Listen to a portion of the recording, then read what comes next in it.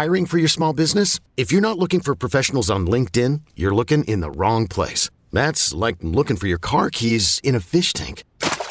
LinkedIn helps you hire professionals you can't find anywhere else, even those who aren't actively searching for a new job but might be open to the perfect role. In a given month, over 70% of LinkedIn users don't even visit other leading job sites. So start looking in the right place. With LinkedIn, you can hire professionals like a professional. Post your free job on linkedin.com/recommend today.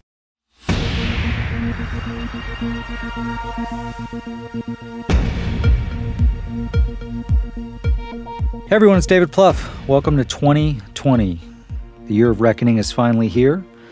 We obviously enter this year with something we weren't anticipating, which is the assassination of General Soleimani and potential long-running conflict with Iran.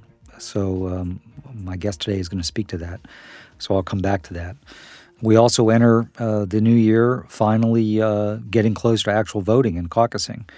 And there were some polls that came out in the last couple of days, if they're accurate, that suggest a really fascinating race in Iowa. You've got three candidates, Sanders, Mayor Pete, and Joe Biden, all at 23% in this CBS poll.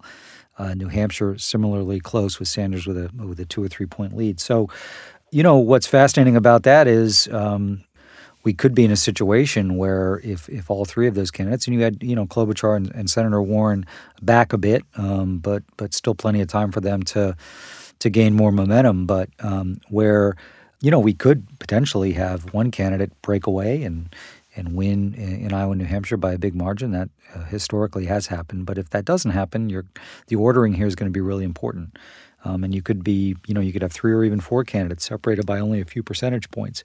But obviously the bragging rights and the momentum will come to those who either came in first or outperformed expectations. And so for those of you who are following this race closely in Iowa, paying close attention to where the candidates are going, what part of the state is going to be really important.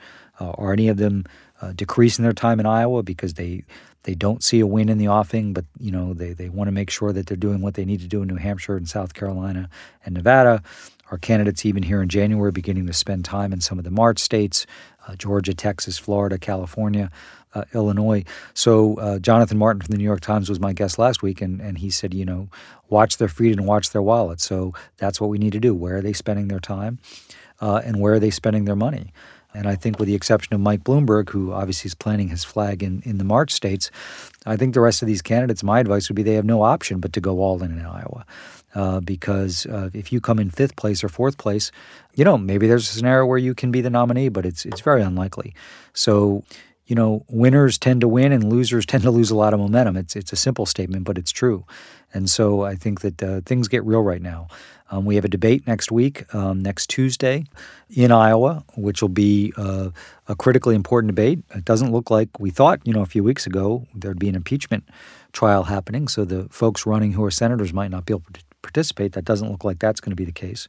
So that'll be a really important debate. As of now, it looks like we'll be down to 5 candidates. So I think the last debate definitely was advantaged by having a smaller stage. This one will have even a smaller stage if there's 5 or 6 folks.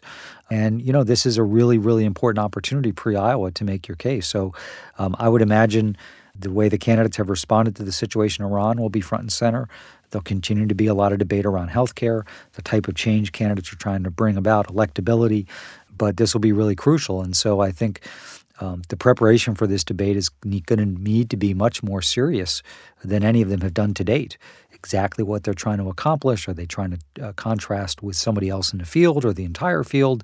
Where are they running into problems in Iowa, New Hampshire, and what questions do they need to answer for voters? So as much as they're in a sprint now to Iowa, candidates need to supply the right amount of time and preparation to prep for the debate, because you do not want to bomb in this debate. And again, I think debates tend to be overcovered in terms of their actual impact in the race, but if you bomb, it can really hurt you. And obviously, if someone has an incandescently great night, perhaps it'll give them a little boost. But that'll be an important moment. And we're getting close to the closing arguments. So really, as you get into the middle of the month and the third week of January, candidates are going to kind of have their final stump speech for Iowa. They're going to have their final sense of their schedule. They're going to have their final sense of, in Iowa's 99 counties, where's their support coming from? Where can they maximize support in certain counties or parts of counties, and where are they just trying to minimize damage? So, this is getting as real as it gets. So I know you'll be following along closely. My guest today is Samantha Power, a former colleague of mine, just a brilliant person who is, one of the world's leading experts on genocide and human rights. Served in the Obama administration, first as a senior member of the National Security Council, then as the ambassador to the United Nations. She has a wonderful new book out a few months ago called The Education of an Idealist, which I'd highly encourage you to check out if you haven't. But I want to talk to Samantha today both about the situation in Iran as she sees it substantively, her take on some of the likely scenarios, the world reaction that we've seen to date. But also this is happening in the middle of a presidential campaign, so get her take about how the candidates, particularly in the Democratic primary, need to be approaching this, both in terms of the briefings they're getting, understanding that this is a very fluid situation. So I think a really benefit both from Samantha's just really, brilliant take on the situation and where it could go. And as all of us as Americans, first and foremost, are concerned about that before we get to the politics. But then also her sense of how, if you're in one of these Democratic campaigns, you need to factor in the events in Iran. So Samantha Power will be with us next. Samantha Power, thank you so much for joining us on Campaign HQ. Delighted to be here, David. So let's start just with your sense of, I guess, where things stand vis-a-vis Iran. We're now, a few days after the action against General Soleimani. And from your standpoint, where this could go. I mean, for Americans who are listening to this, what are the potential outcomes here that we could see in terms of a retaliation from Iran? Well, first, just the consequences up to this point, of course, range from Iran announcing formally that it was abandoning the nuclear deal. That deal was in dire straits, of course, even before the formal announcement. Inside Iran, a level of unity that has not been seen in easily, more than a decade. You had seen the most substantial protests in Iran in decades, just a few months ago. And now the unity that entails 20-mile-long commemorative marches and funeral services and so forth for General Soleimani. So a degree of, at least on the surface, unity within Iran where moderates will be very, very marginalized. And in Iraq as well, people forget because of the focus on events inside Iran, but Iraq was seeing the most substantial protests around Iranian dominance, a real frustration even among Shia that Iran was calling the shots, dictating what the government was doing. And there again, now a unanimous call by the parliament for U.S. forces to leave. I do think we're already seeing that be walked back. And there's a recognition in Iraq that the Iraqi national forces don't have the wherewithal to be able to respond to a resurgent ISIS if that were to happen. And so what you're likely to see are severe constraints on the U.S. presence and probably some drawdown for political face-saving, if nothing else, but a desire to keep U.S. troops there. But, of course, those troops now, which had been operating in the same stew as these Iranian-backed militia who Soleimani directed, now those troops are much more vulnerable, even more vulnerable than they were before the operation last week. In terms of where this goes, it's very hard to know what it lies in the head and the hearts of the people who will be orchestrating Iran's response. We see from the supreme leader indirectly what he calls the desire for a direct and proportional attack on American interests. Also, he was explicit, apparently, in the internal meetings. We don't normally get leaks out of Iranian National Security Council meetings, so I suppose we should take this with a grain of salt, but that he wants these attacks carried out openly by Iranian forces. So this is very different than how Soleimani did business over the years, which was through this shadowy network. The foothold that Iran has through its Quds Force, through its Revolutionary Guard, through its intelligence operatives around the world is really elaborate. And it's not only in the obvious countries where the U.S. has embassy presence and commercial interests, like Lebanon like Iraq, other countries in the region, but also even in South America, even in the United States itself, a plot was broken up where it looked like Iranian operatives were intent on trying to assassinate the Saudi ambassador several years ago. And so it's very hard to know where they would strike what they deem proportional to something of this magnitude, again, from their perspective. But, this is where the concerns that many of us have that Trump doesn't see through or think through or plan against contingencies and consequences are so worrying. I mean, we hope that inside the Situation Room, there's round-the-clock contingency meetings happening about how to harden our embassies, how to draw down vulnerable U.S. personnel in places where we know Iran has a reach, which is, again, in many, many parts of the world. But it's a very dangerous moment. Right. So that's very helpful. So you mentioned the Situation Room, which you've spent a lot of time in, both as a member of the National Security Council and as United Nations ambassador. So I'd love to ask you a couple things. So one is, you mentioned what you hope to be seeing. So ideally, what is going on right now in the Situation Room, in the State Department, in the Defense Department? And then secondly, because I agree with you, one of the concerns about Trump is I'm not sure he's playing checkers, much less chess. So I think one of the things that's always scared me about Trump is, I've observed that room. I've not been, as involved as you have, is there's a mythology out there that, advisors can sort of cajole a president, and obviously good presidents listen to advisors and can have huge impact. But it's a really lonely room, right? I mean, one person sitting at the end of the table and makes the decision, and then all the levers of government salute and execute their whims. And so I'm just curious kind of what the machinery, how you think that ought to work. But, the question really is, will Trump listen to it? I think it's precisely the right set of questions. I mean, for starters, the machinery is just not what it has traditionally been over many, many decades. So it used to be the case that you had this elaborate process, these acronyms well, interagency policy committee meetings where assistant secretary level people would begin to formulate ideas, analysis, tee up options. Then it would go to deputies. They would pore over them, see the holes, the gaps. Then it would go to principals. In an emergency circumstance like, let's say, that which has been unfolding over the course of the last couple of weeks in Iraq, that process would be compressed. But you would definitely have deputies, and by that I mean deputy secretary level individuals, so very senior people in the government, running, meetings day in, day out. I mean, and again, not just on the question of what our embassy security posture looks like, but also what's our diplomatic back channel? How are we managing to do whatever it is we're doing, whether in advance of the assassination or in the aftermath, in as collective a company as we can muster. So you always are stronger internationally if you have other countries by your side. So a lot of the diplomatic legwork, the planning for that goes on in those meetings. It's in those meetings that often you will do kind of de facto red teaming, where people will raise a flare about the kinds of things that can go wrong. But in order for people to raise their hands, and you know this, David, they've got to feel confident that dissenting viewpoints, critical viewpoints are welcome.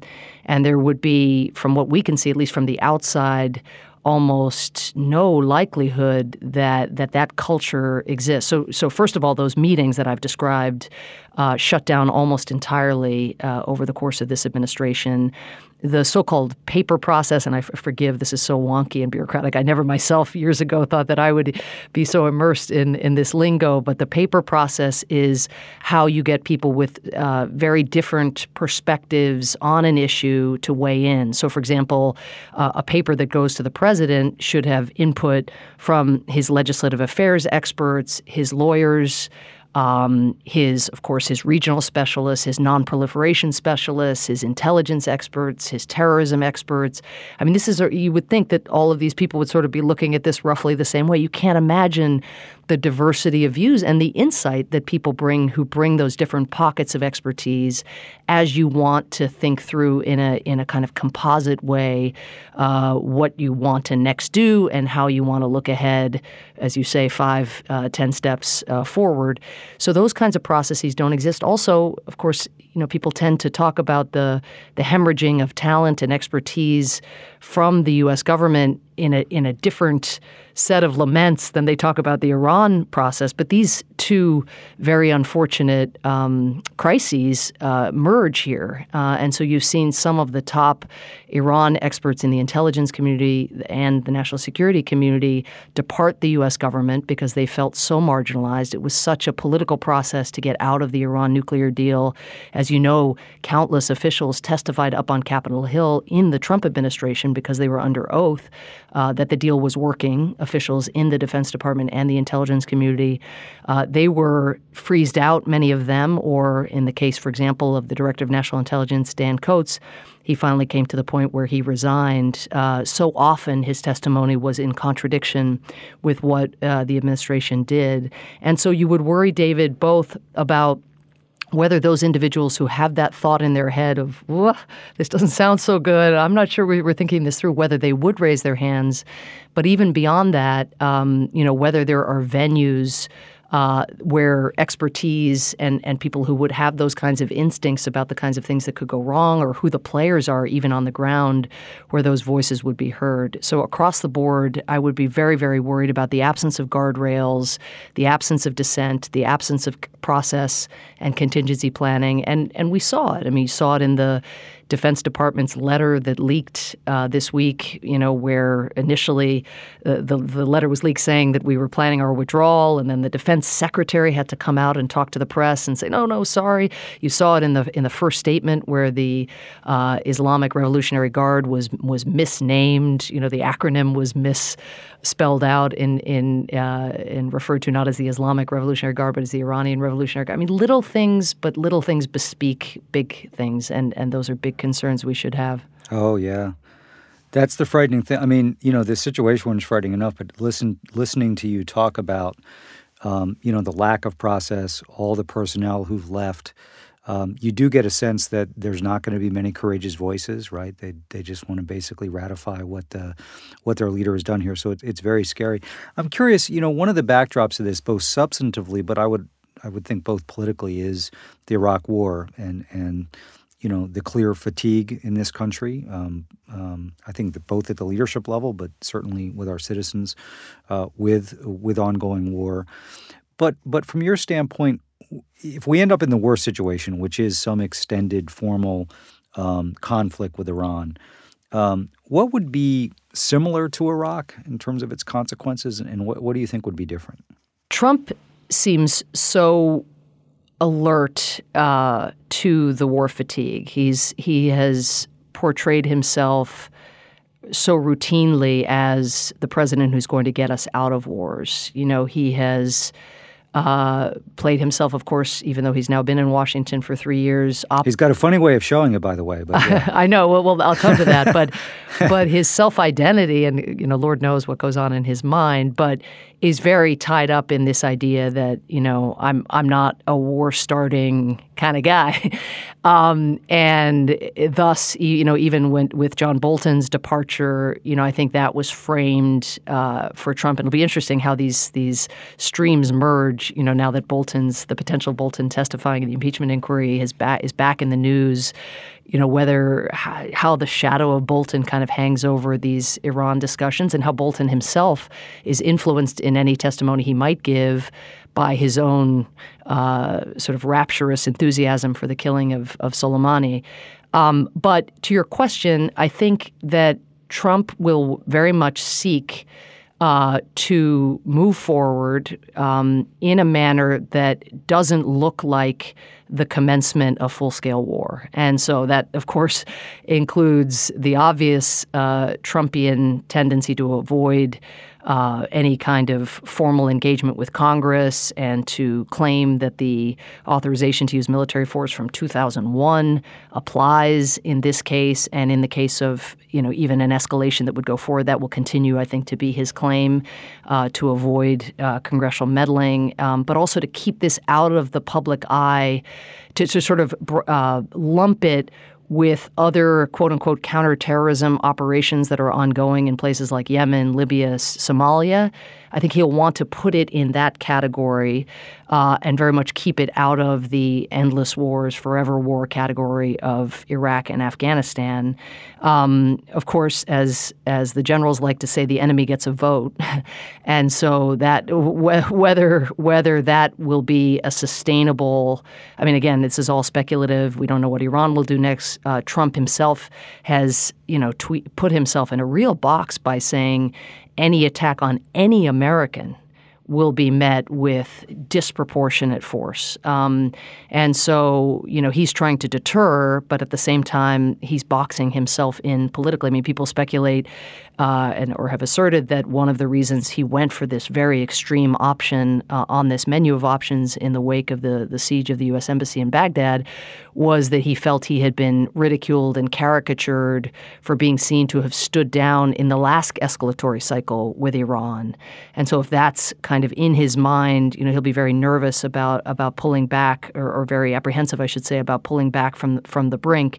But again, I think he will try to make it seem limited, responsive. The chronologies, David, will be badly distorted. Of course, the clock will only start with Soleimani-backed attack on a U.S. contractor. The clock will not start in Trump's timeline with the U.S. decision to pull out of the nuclear deal, which is when the rocket attacks on U.S. personnel in Iraq resumed. There had been no rocket attacks while the JCPOA was in place. That will, of course, not be part of Trump's narrative. So even though we don't know where this is going, I think I feel like I'm talking to Michael Jordan about how to play basketball, but if you're Trump, you will want to, keep this in a frame of limited military engagements, all framed within the realm of self-defense. And under no circumstances do you want to see, if you're Trump, large numbers of ground forces being deployed. And so it's not a coincidence that while you're at what you alluded to earlier, Trump has, despite billing himself as the end of wars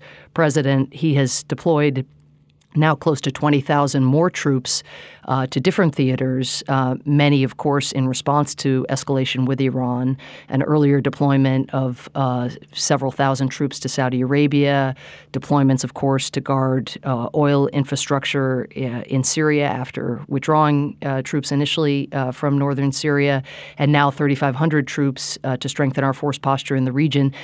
Those kinds of incremental deployments, I think, would be his preferred course. We all remember the heartbreaking scenes of thousands of Americans at airports around this country being deployed in advance of George W. Bush's invasion of Iraq.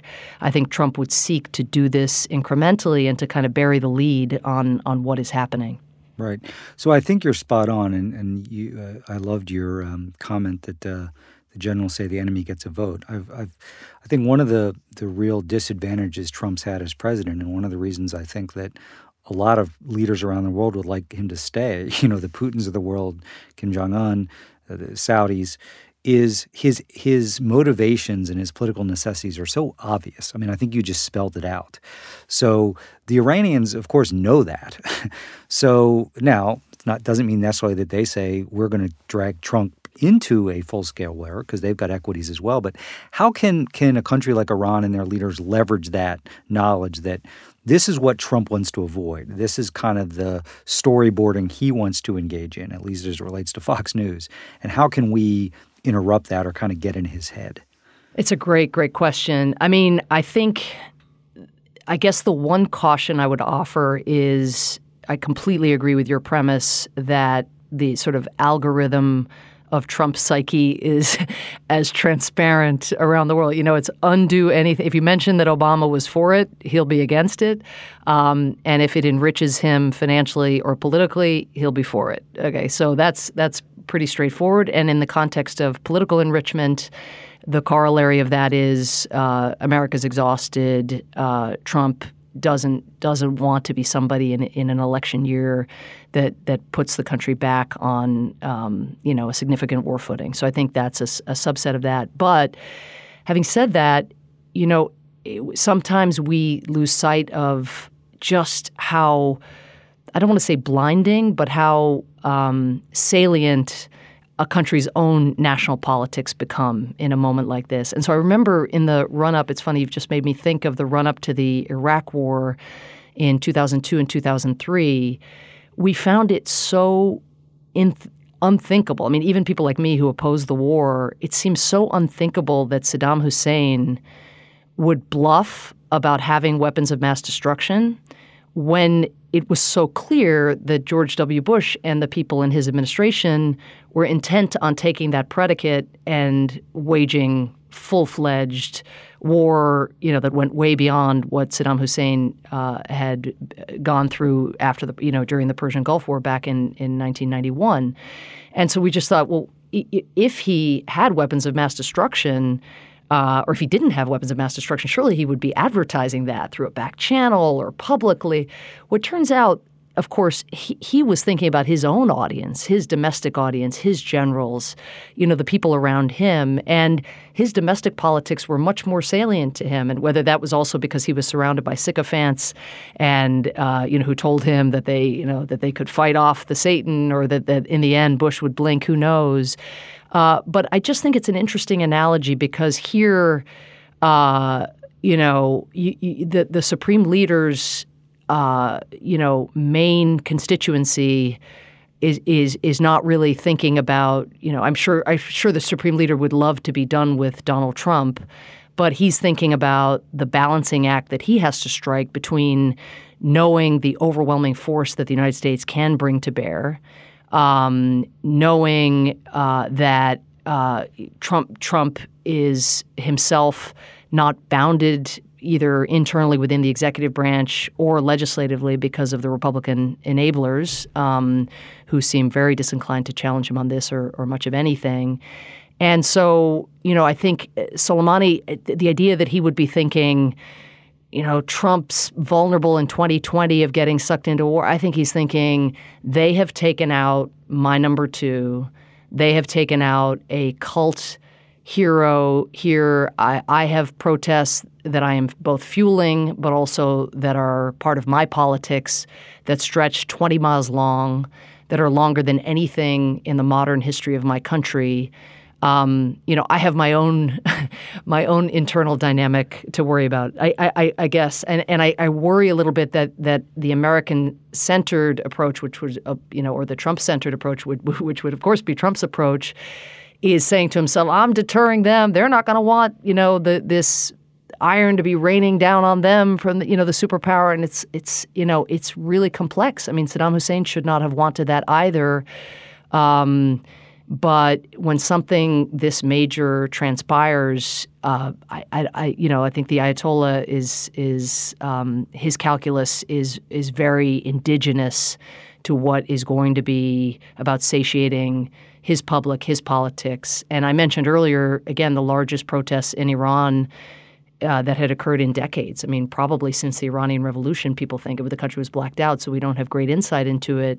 But now he's got a different flank to be thinking about and worried about. But it's a very militarized security establishment. So all of those factors, I think, are going to be a lot more salient than America's war fatigue. Right. No, I think that's really – thank you for that. That's important perspective. It is interesting that Trump has – accomplished dividing our country and uniting Iran. But be that as it may, I'm curious, what about the international response to date to you has been notable?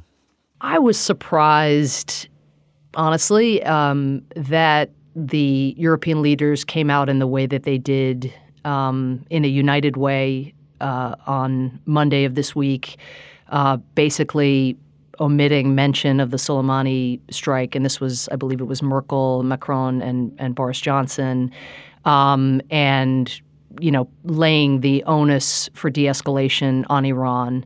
That's not where their publics are. That's not where their press is. I mean, so that was, I thought, noteworthy and probably a reflection of their desire to show European unity and a reflection, above all, I think, of Boris Johnson's influence on the statement, because the statements issued separately by the German and French government were a little more hard-hitting and really calling on both parties, both the United States and Iran, to chill. So that was noteworthy. I think most I would say also the fact that the Saudi government was sending a delegation to Washington to urge that cooler heads prevail. I thought there was some irony in that, since it was the Saudi government, that had done so much to stoke Trump's appetite to blow up the Iranian nuclear deal, which again is where all of this escalatory cycle begins, where the rocket attacks on U.S. forces begin, where Iran's own escalatory actions, they see them as being in response to complying with the deal and then having all of these sanctions slapped back on them despite having complied. And so, I think that was interesting, noteworthy, I guess, that the Saudis are concerned about where this should go. I think hearing that even the Israelis and Saudis and British were blindsided by this attack, that not even basic notifications were done, just shows you what a sort of fire first, aim later operation this was. I mean, that's no disrespect to the operators who did the job that the commander-in-chief asked of them, but as in terms of the strategic approach and the the kind of diplomacy and notification and coalition building you really would wish to do on the front end, but you haven't seen. It's Trump and the United States are very powerful actors, so you have seen more muted responses, I think, than probably you would be seeing if you had microphones in their private discussions. I mean, I think the unease behind the scenes is substantial, and people are just waiting to see where this goes, but also not interested in getting in Trump's bad book. Just one follow-up there, Samantha. So, and obviously you're not in these rooms, so you're just trying to interpret and read what you've seen. But in terms of that lack of notification of some of our allies, do you think there was likely a discussion about that, like we should do that and Trump or someone else overruled? Or is basically things changed so much that, that's just not the way they roll? It's just not even a discussion in the Situation Room. I don't know. But I would say, in fairness, that I'm sure that there was the overarching decision was made, I guess, by Trump at Mar-a-Lago, from what I understand, and then it would have been a very compressed timeline, I suppose, in terms of operational implementation. So that would have been my speculation, is that the compressed timeline was a factor. But I would come back to where we started with just the sheer absence of process. I mean, there's just a sort of template for how you have done things over many, many decades. We, the Obama administration, inherited it from the Bush administration, which inherited it from the Clinton administration, so forth. It gets refined and altered. And certainly in a context in which our politics is so polarized, if that process had existed, there would have been people raising concerns about notifying Democrats, I'm sure, because everything is so political. But I don't think any of us have the sense that it even got to that point, that there was some discussion and it was, no, we can't trust these people. I think that template just isn't really – because there's no process, there's also not a lot of fidelity to the template. And, it gets to the larger sort of feeling of impunity and the kind of the executive run amok. There's always vulnerabilities in any White House to a concentration of executive power and a dismissiveness around checks and balances. And, President Obama, of course, as a former constitutional law professor, was very alert to those vulnerabilities and tried, in the context of the Syria Red Line episode, to bring Congress into that and tried, at least to always offer legal rationales and to be transparent about legal rationales, particularly on issues like drone strikes, where he knew that there was a great vulnerability in a system that concentrated so much power in the national security establishment. Here there's not that sense of internally that checks and balances are a good thing. There's a sense that you want to eschew those shackles. And again, that's dangerous inherently, as our founders understood. And it moves us again in the very direction that the founders were most concerned about, a kind of unaccountable, monarch or unaccountable individual. But I think, where in the national security realm it gets even more worrying is that one of the great predictors of whether you are going to be able to sustain an operation and also sustain domestic political support is whether or not you're able to bring allies to the table. And so, it's really difficult when people, sort of foreign policy and national security are like human nature. If people don't feel included or respected, and this goes back to Trump's treatment of our allies, European allies in particular, more generally, but then when you turn around and say, okay, now we're in a hot situation here with Iran, or now our troops are getting expelled from Iraq, can you send more of yours? Or, can we share intelligence on threats that might exist in your country? Never mind that if you're in Africa, I referred to your country as a shithole country not that long ago. This is where all of these other this sort of obliteration of soft power and these things that Trump would mock as popularity contests around the world, but they're about storing up political capital that you can then draw upon because Trump's standing in so many countries is so low. If those countries are democratic, it actually really constrains what a leader can do. His or her flexibility, in being responsive to U.S. coalition building, if that's what it comes down to. So you see, and again, a lot of this has not come home to roost yet. And as an American, I fervently hope it doesn't come home to roost, that we're not in a situation where, our close friends turn their backs on us. I would hope we're not in a situation where we even need to call on them. But what has been unleashed, has been unleashed against a backdrop without having made those investments in internal process or in reliable relationships. And that makes this period feel, quite isolating as well as dangerous. Right. So you mentioned, one of the most important things the founders tried to anticipate when they were thinking through the Constitution and the development of the country was, to avoid the unaccountable monarch. And I think that we're in an election year now, formally in 2020. I think that's one of the big stakes in front of us because 8 years of that versus 4, I think, is incredibly dangerous. So this situation with Iran is happening in the middle of a presidential election. It's starting to heat up a little bit. And I'm just curious, from your perspective, we have a number of Democratic candidates who are auditioning, yes, to be the Democratic nominee, but also with Democratic voters, and one of them eventually with the general electorate to be commander-in-chief. So I'm curious, Samantha, if you were advising one of these folks now, let's just like day to day. Should they be doing briefings every day with their foreign policy advisors?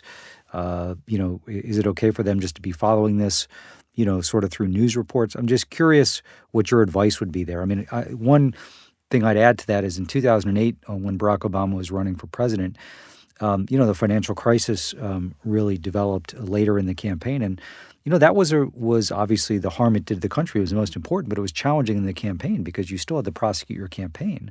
But he wanted to be briefed every day. He was talking to Secretary Paulson every day. There was just an extra layer of complexity that was added there. So I'm just curious, sort of operationally, what your kind of advice would be here. Well, just stepping back, it is striking. We've talked already about the sort of fatigue, and we haven't really touched yet on how that relates to the foreign policy posture, of Trump apart from the Iran crisis, and nor about how the candidates have related to that sort of feeling of fatigue. But the feeling of fatigue has manifested itself, at least from my perspective, in a real dearth of attention to some of the central foreign policy questions of our time, whether you measure that in the number of debate minutes or debate questions that are dedicated to foreign policy issues, or just from what I gather from afar, the town halls and where the voters are at. And so, there's been, it almost feels a little bit up to this point, it's been kind of pro forma.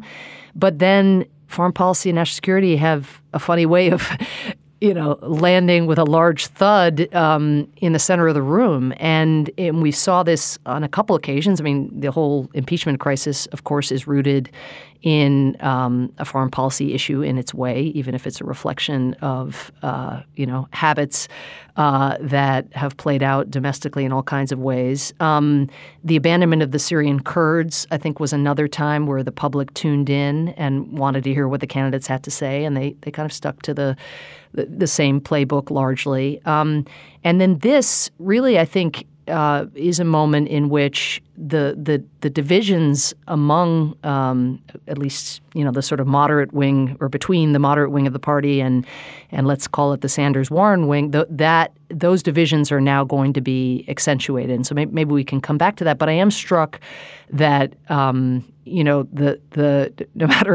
matter how hard the candidates might, or how much the candidates and the voters might wish to focus on jobs and health care, the world just does not go away. And certainly 3 years into a Trump administration where most crises have been of his own making, and this, you could argue, dating back to the disavowal of the Iran deal, is also of his own making, the escalatory cycle that has left us in this place.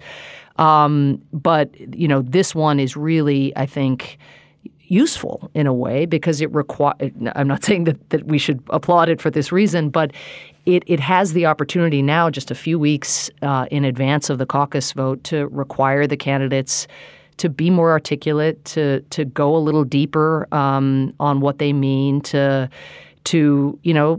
there are nuances involved in positions in a context like this one, right? And I'm not saying that every voter needs to track the nuance, but I think some fluency is important. And for that reason, if to your question, I would be urging the candidates to be immersing themselves in this issue, less because they need to know the ins and outs of what the Supreme Leader said on a given day, or what Boris Johnson, how he's going to walk this tightrope in light of, the British public's view of Trump, but also his desire to maintain a strong, not so much because of that, but because I think that, at a top level, there are a set of issues that this crisis brings to the fore that really need to be a part of the debate. And you've seen Biden clearly energized by the new focus on foreign policy. Many of his ads, even in advance of this, of course, have been accentuating that dimension of his resume, and his chief argument that he's ready to be commander-in-chief on day one, that we can't afford on-the-job training. I mean, because the Soleimani killing and whatever is coming next is going to accentuate just how messy the world is right now. He sees that, of course, as something that draws attention back to the strongest feature of his resume, or at least one of the most distinguishing features of his resume. Sanders, sees this also as energizing of his longstanding, deep skepticism of war, whether going back to the Vietnam War, the Iraq War, of course, where he sees a great vulnerability for Joe Biden, and above all, the kind of militarization of our foreign policy. He's really tried to bone up on foreign policy, I think, since he ran the last time, and has tried, instead of looking like he's just a left-wing version of a Trump isolationist nationalist, he's tried to emphasize diplomacy at the core of an engaged America. Sometimes it doesn't feel like his heart is fully in that account, but this is an occasion to tell us what would diplomacy look like if you were president, in the wake of something like this. And God knows, answering that question would be very challenging, even for the most experienced diplomats. I think Pete has a chance to, and you've seen him do this already, draw on his own biography as the only person who's actually of the Final Four, shall we call them, who's served in a war zone. I heard him say something about, he took the issue of contingencies and thinking 10 steps ahead and said, look, as an intelligence officer in Afghanistan, these are the questions we asked before every decision we made, even at a tactical level. And so drawing on that biography, and this is where Warren, that it doesn't feel like she has yet found, what is her signature dimension of this, or how can she show a fluency, at least with an aspect of foreign policy. I think where she's going with this, it looks like so far is, the timing is a little suspicious. This looks like, she hasn't said this outright, but a diversion from impeachment, and then sort of use that to come back to corruption and those issues. But I think, there's only a month left, and we don't know enough about what these candidates think about foreign policy. We have the basic contours, but I think to drill into this could yield some important differentiation. Well, the debate next week, I think, is a good opportunity. I very much agree with your view that as unfortunate the situation we find ourselves in, it does provide the opportunity. And I view this less as a Democrat than as an American. I hope one of these people ends up as the president. And the truth is, their domestic and legislative agenda, I hope a lot of it succeeds, but, that's somewhat in their control, somewhat out of it. But every president, the place where they ultimately have the better ability to make their mark is in foreign policy and in situations like this. So I think we all need to listen closely. I'm curious, just because this is potentially going to be a very fluid situation. So you mentioned, the leading candidates have all staked out some initial response to this with some division, which I think, is a debate our party needs to have. But this will be a very fluid situation, potentially. Maybe it won't be. Maybe it'll be quieter than folks think. But, if we're in a situation 3 weeks from now where there's massive cyber attacks that could affect our economy or our transportation or power infrastructure, if we get into more formalized conflict from a military standpoint, how would you evaluate that, which is, I think the backdrop is the backdrop, which is Democratic primary voters and general election voters are very war-weary. There's no doubt that if we end up in any of those more distressing situations, it's Trump's fault. He made decisions, starting with the Iran deal, that led to that. But, when we get into those situations with Iran, you might see a little bit of change in the public's view, which is they're still war-weary. They still might think Trump, made some mistakes in terms of his decisions. But ultimately, now we're facing Iran, whether that be cyber or from a more traditional standpoint. And, how do candidates think about the fluidity of this situation where I'm not suggesting the politics could change completely, but, there's going to be nuance here as well. Absolutely. I think you've even seen that up to this point on the Soleimani killing. It is absolutely the case that this individual, was in terms of his building of a network of Shia militia and instructing that network to target U.S. forces. It's a tricky message especially for a swing voter, I assume, right? Of on the one hand, he's got blood on his hands. On the other hand, Trump should have notified Congress and allies, and why isn't he thinking through consequences? And so even in this initial phase where it was done about as shoddily, it seems, and as inconsiderate of consequences as one could imagine, and that's out there in the public domain, it's already a messaging challenge. Well, imagine now if you see something, as you say, retaliatory. There is usually a rally around the flag effect, and if Americans are targeted, it'll be, it requires a number of paragraphs to describe the timeline that gets you to that point. And we will be citizens, all of us, and worried about Americans, our diplomats, our citizens, our commercial interests. Anybody abroad, people in this country. And so I think that is going to be quite challenging. I think that, on the other hand, there are going to be dimensions of Trump's leadership in any crisis, however it unfolds, that are familiar, a kind of recklessness, right, in terms of how he approaches a crisis, usually a great regard for himself over and a privileging of his own self-interest over that of the country. I think there will be different ways in which America's the sort of us being isolated is likely to surface. There might be some opportunities for contrast between, for example, when ISIS ascended and Obama and his administration were able to pull together a 75-plus nation coalition to fight ISIS. There may be some point of contrast here where you see far fewer takers because of a sense of how this has gone down over time. And then just the core inconsistency between Trump's stated desire to be another president who gets us out of wars. That was, of course, Obama's mantra as well.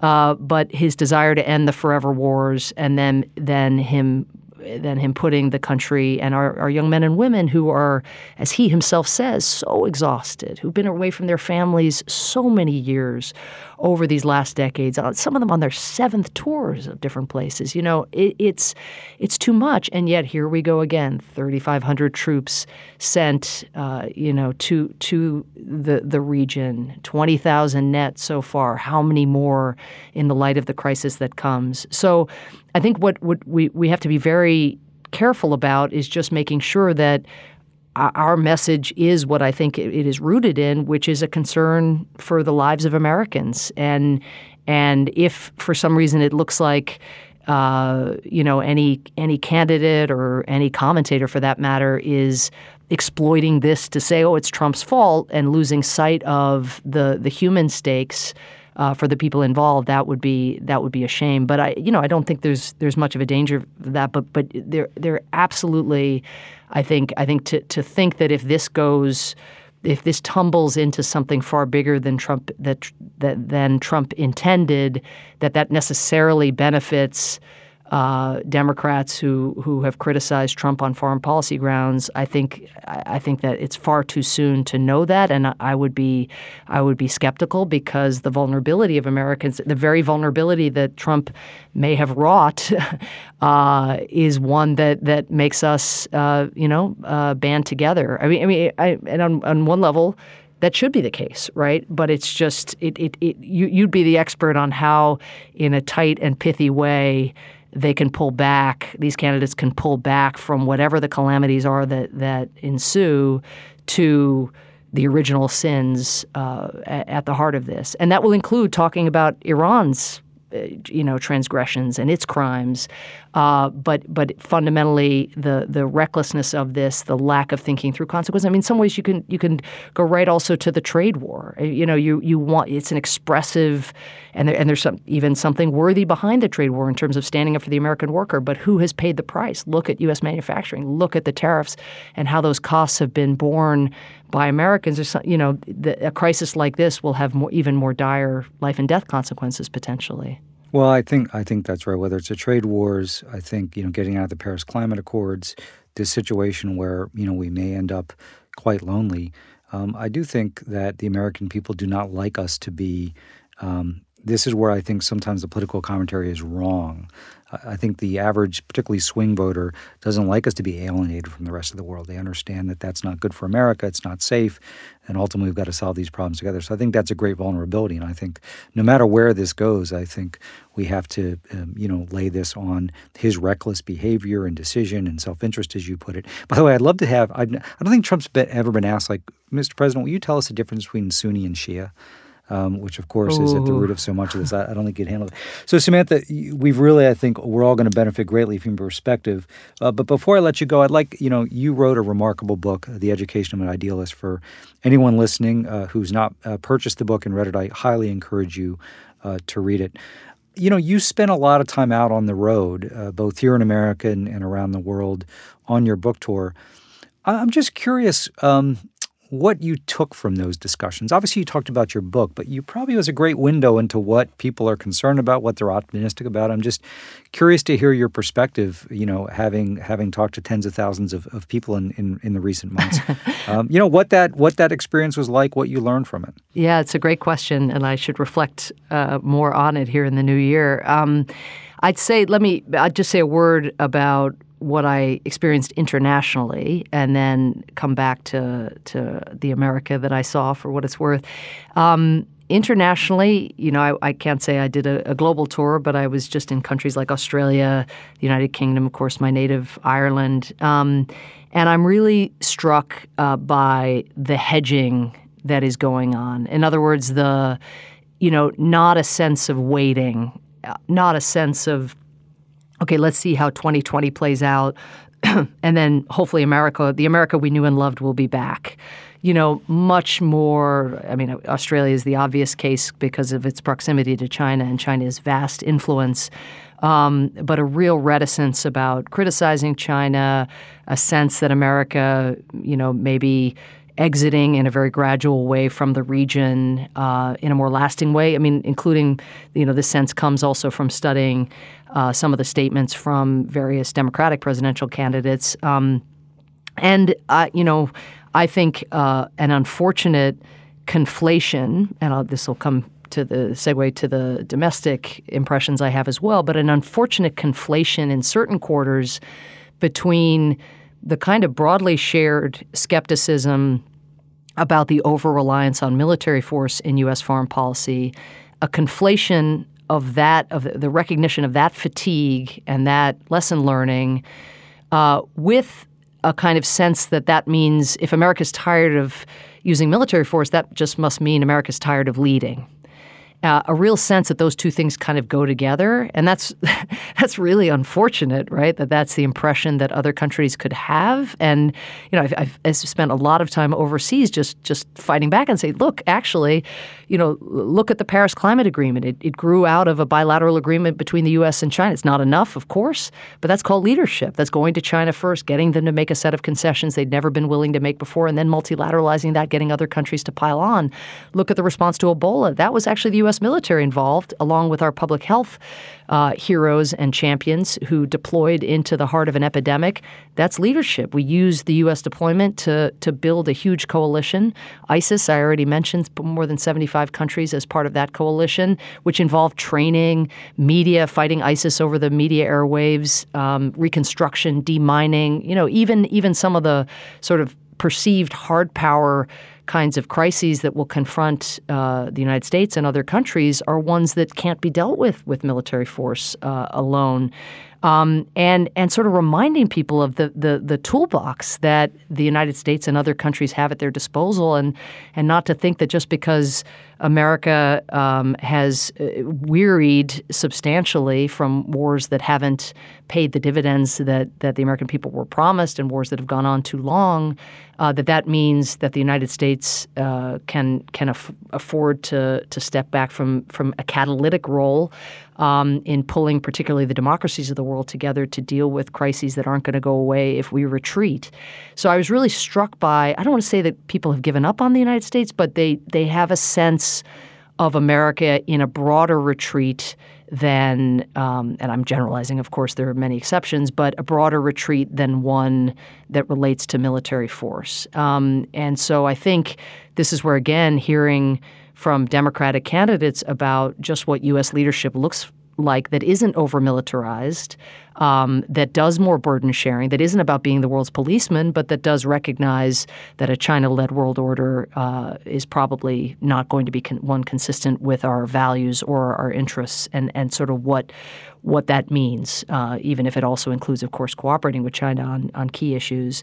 So that's internationally. Domestically, I guess I think about it more from a micro standpoint, but what I found above all, David, and you'll go on your book tour in a couple months, and I'm really curious what you will find. But I found these sort of dueling impulses in people. On the one hand, feeling more, many of them characterizing that they were more politically engaged than they had been in their lifetimes, and yet more daunted by the scale of what was confronting us, and so kind of not paralyzed, but like on the fence, And so when I have this expression that I come back to, it's not mine, from a couple professors who wrote the book Switch, a wonderful book, and it's the idea of shrinking the change. I write about it in the book of, when you're feeling overwhelmed by climate change or by the refugee crisis or by even political polarization, finding some small thing that you can do that just shrinks what it is you're talking about, just to take a tiny slice of the larger issue. And instead of thinking, I have to solve the Australian brush fires today, and if I don't have a solution for that, then why bother? Why get out of bed? I'll just watch SportsCenter, which is how I think a lot of people feel.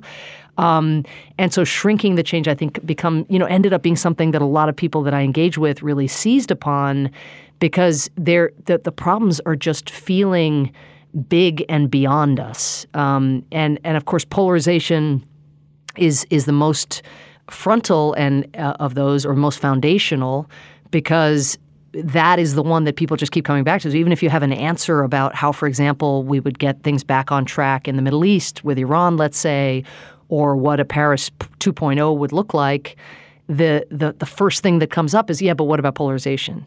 And then that is the hard. I mean, I know you struggle with this as well. That is the hardest foundational concern. I think it's the biggest national security.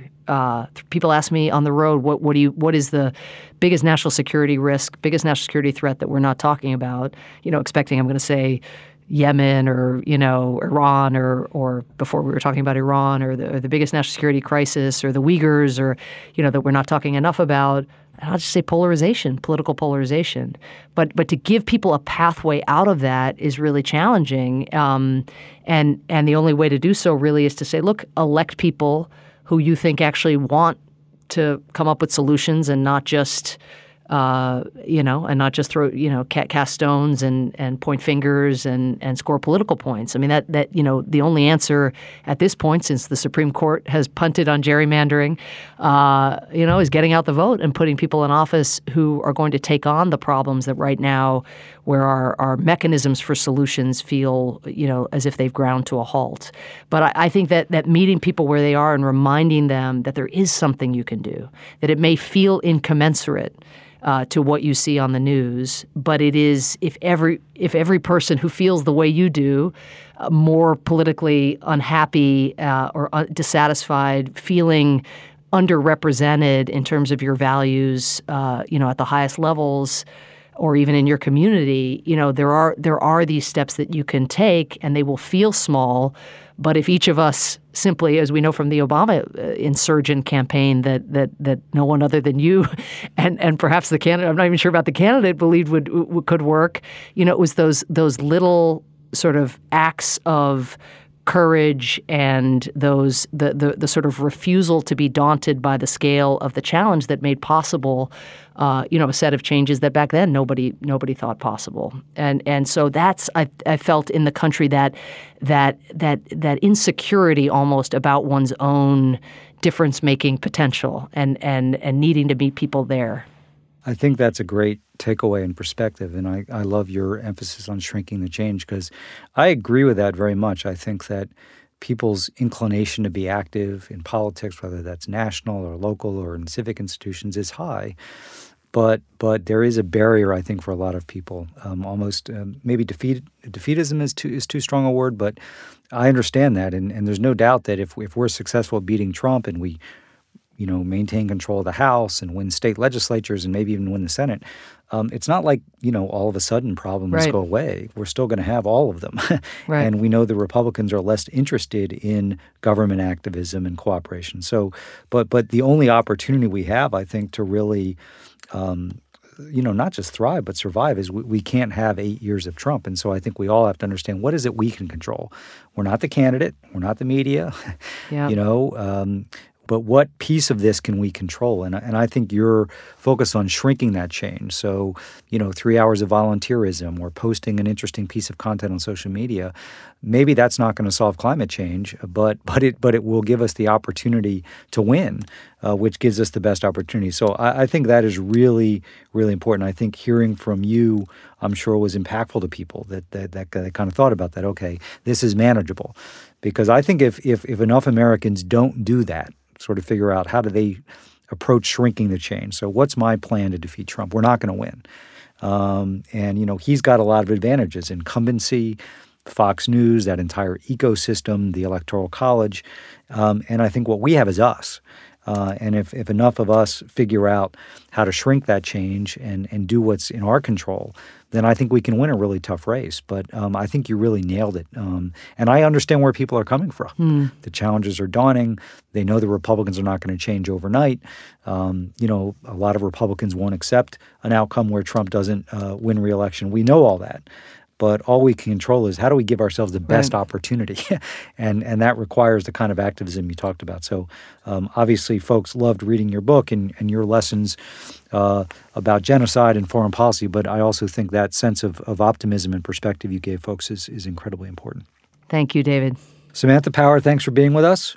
And spring training will be here before you know it, and your Red Sox will turn things around and beat the evil empire, which is something you and I both violently agree with and hope will happen. They just get more evil every offseason. How does that keep happening? Yeah, I know. But, the Astros are good, the Nationals are good, the Red Sox are coming back, but we shall see. The truth is you don't want the Yankees to be underdogs. That you want them to be overdogs, and that's where we're into the season again. That's true. That's true. No truer words than that were spoken. And thanks for doing what you do, David. We feel better that you're out there helping some of these. I hope they at least read your book, The Candidates. What's your title again? Citizen's Guide to Defeating Donald Trump. Yes. So it's really it's directly related to what you raised, which is, what is it that is in your control? Love right? that. And so what I try and approach it is, why is it as important having run presidential campaigns? Like, why is an individual doing anything important? And I won't have all the ideas, but, making sure people understand the entire sort of set of possibilities for their involvement. And it's broader than most people think. I know I told Hillary Clinton this directly when I saw her not too long ago. Like, one of my reflections is I'm sure in 2016 when I would post on Twitter or Facebook, I think all I did was harangue Trump. And, I didn't post, her college, savings plan or her plan for health care. And so I think we all have an obligation also to make the positive case because they have a huge advantage. So, but thank you for raising that. Well, Samantha, thank you for your leadership and your wisdom and for being with us today. Thank you so much, David. Take care.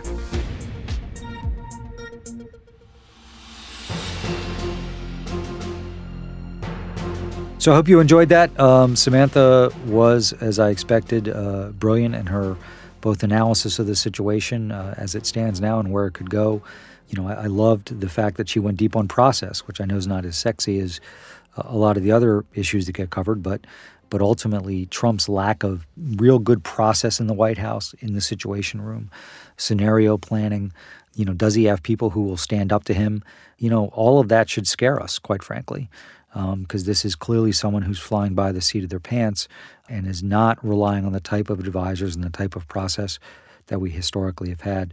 I thought it was fascinating. Samantha clearly is a student of Donald Trump's psyche and understanding, particularly heading into an election, the types of pitfalls he wants to avoid. So even though he might have triggered a war, let's hope he didn't, obviously he wants to run as sort of an anti-war candidate and president who understands the fatigue. So it'll be fascinating to see if Iran factors that into any of their decision-making. And as Samantha rightly points out, while they could probably take advantage of that, they have their own national interest and political interest that they need to factor in.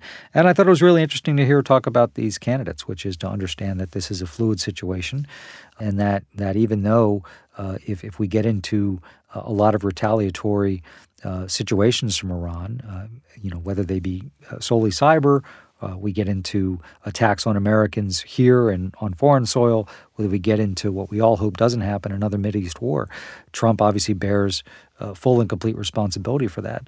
But Americans do tend to rally around the flag. So her thoughts about how candidates need to factor that into their thinking as they respond to these events, I think was really interesting. So we'll be talking to you next week. We'll obviously spend some time talking about the aftermath of Tuesday's debate, and we are going to go deep into Iowa next week. So really hope you join us next week. And Happy New Year. And all of you out there, I hope you are thinking about what you can individually do in the general election. So even though the general election may not be formally engaged for a few months now, what kind of financial support can you give to our nominee? What kind of volunteer support can you give? What kind of social media support can you give? Can you travel to a battleground state? If you're in a battleground state, can you become a volunteer leader? So the time is upon all of you and all of us to think about what we can do to remove the menace and threat from the White House. So talk to you next week.